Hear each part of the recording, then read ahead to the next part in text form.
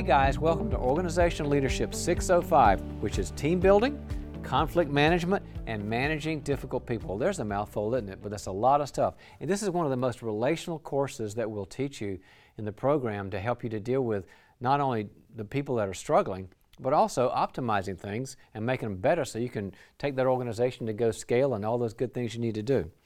I thought I would give you some of my kind of overview thoughts about this to help you kind of get oriented to it, because it's very good material and interesting and fun and engaging and all that. I have a key verse for this course, which is Ephesians 4:16, which is where Paul's laying out the groundwork of the body, and he says that speaking the truth in love, we're going to work to grow everything up. The body, in fact, he says, the body grows itself up, meaning that using the elements of grace and truth, and you remember the tree, that's what grows people up. And so with the right elements of grace, right elements of growth, not only does the body grow up, but also any kind of organization, especially team, grows up. Here's why I love teams, because I've been on so many, from athletics to music to student government to church stuff to business stuff as I got out of college and all that. Guys, we were built for teams. God made us for teams. You know what a team is, my definition? It's a family with a goal. I mean, that's really what it is. It's like a family has a goal, which is to grow people up. But what I mean, a task goal. A team wants to go, increase their market share, or it wants to go to have greater revenues, or to do a great job and build a quality service or a quality product somewhere in the world, or to go to multiple locations, or to go scale. But a team, especially an internal team like marketing or sales or finance or HR or administration, front office, back office, a team is a bunch of people that, if you're doing it right, they like each other and they have chemistry and they see themselves as comrades, and we're all going to this goal.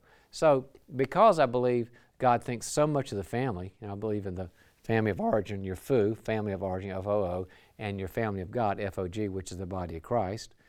And God grows us up in families, either FOO or FOG or both.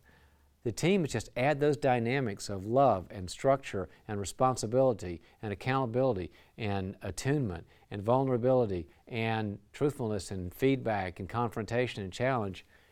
He does the same thing with teams, except the difference is the purpose. It has some kind of task goal to it. So that's kind of why I like it. This all makes sense. Another thing to remember is that the way God made us, we perform better on teams, and also we're at our best on teams. When you're with a good team, think about athletics you've been in, or when you were a kid, or high school, and how if it was a good team, you knew that it pulled the very most out of you, and you accomplished things you never could have accomplished by yourself, and did things you never thought you could do, because they pulled that out of us. And this is where like the mirror neurons come in, where we see in somebody's eyes that they care about us, and that gives us more energy as we read those things, and we have more wherewithal to do things, to push ourselves, to challenge at great levels. So you're at your very best on a good team. And the other piece about this is you cannot assume high team functioning. Never assume high team functioning. You have to create it. As a leader, that's why we're working on this course, is because you don't come in and say, I got a bunch of high performers there, they're nice people. I mean, if an NFL coach gets transferred, he's got a great team, right, hopefully, or a GM gets transferred, but they know that they've got to, as soon as they get there, they've got to build the team ethos and build on what was there before. So you've got to be intentional about it. Don't assume because they're good people and high-performing people and nice people, they got to do it. You've got to build the chemistry and all the good things that got to happen. So lots of things you're going to learn. You're going to learn my 8-step process for managing conflict, which takes, the goal of an 8-step process like this, guys, is to talk about a problem, relationship problem, attitude problem, performance problem, and yet maintain the alliance. So the person still feels connected, because if you alienate them, then everything goes south. You're going to learn that. You're going to learn how to deal with people's character issues within a leadership context, and you'll be talking about people having more self-awareness and being able to own their problems, where you can talk to them about bringing the best out of them while you're dealing with either a competency issue or a character issue. Most of the time, it's character issues that tank a great team more than competency issues.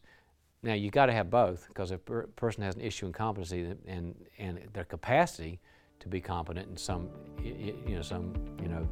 area, then it's not going to work. But character issues are what most of us stumble across because we're patient and want to be helpful and you want to be a mean person. And sometimes we let a person be miserable and make everybody live miserable way too long. Anyway, good stuff. You're going to get really stimulated by it. Take good notes, have some good dialogue, and hope it's a good course.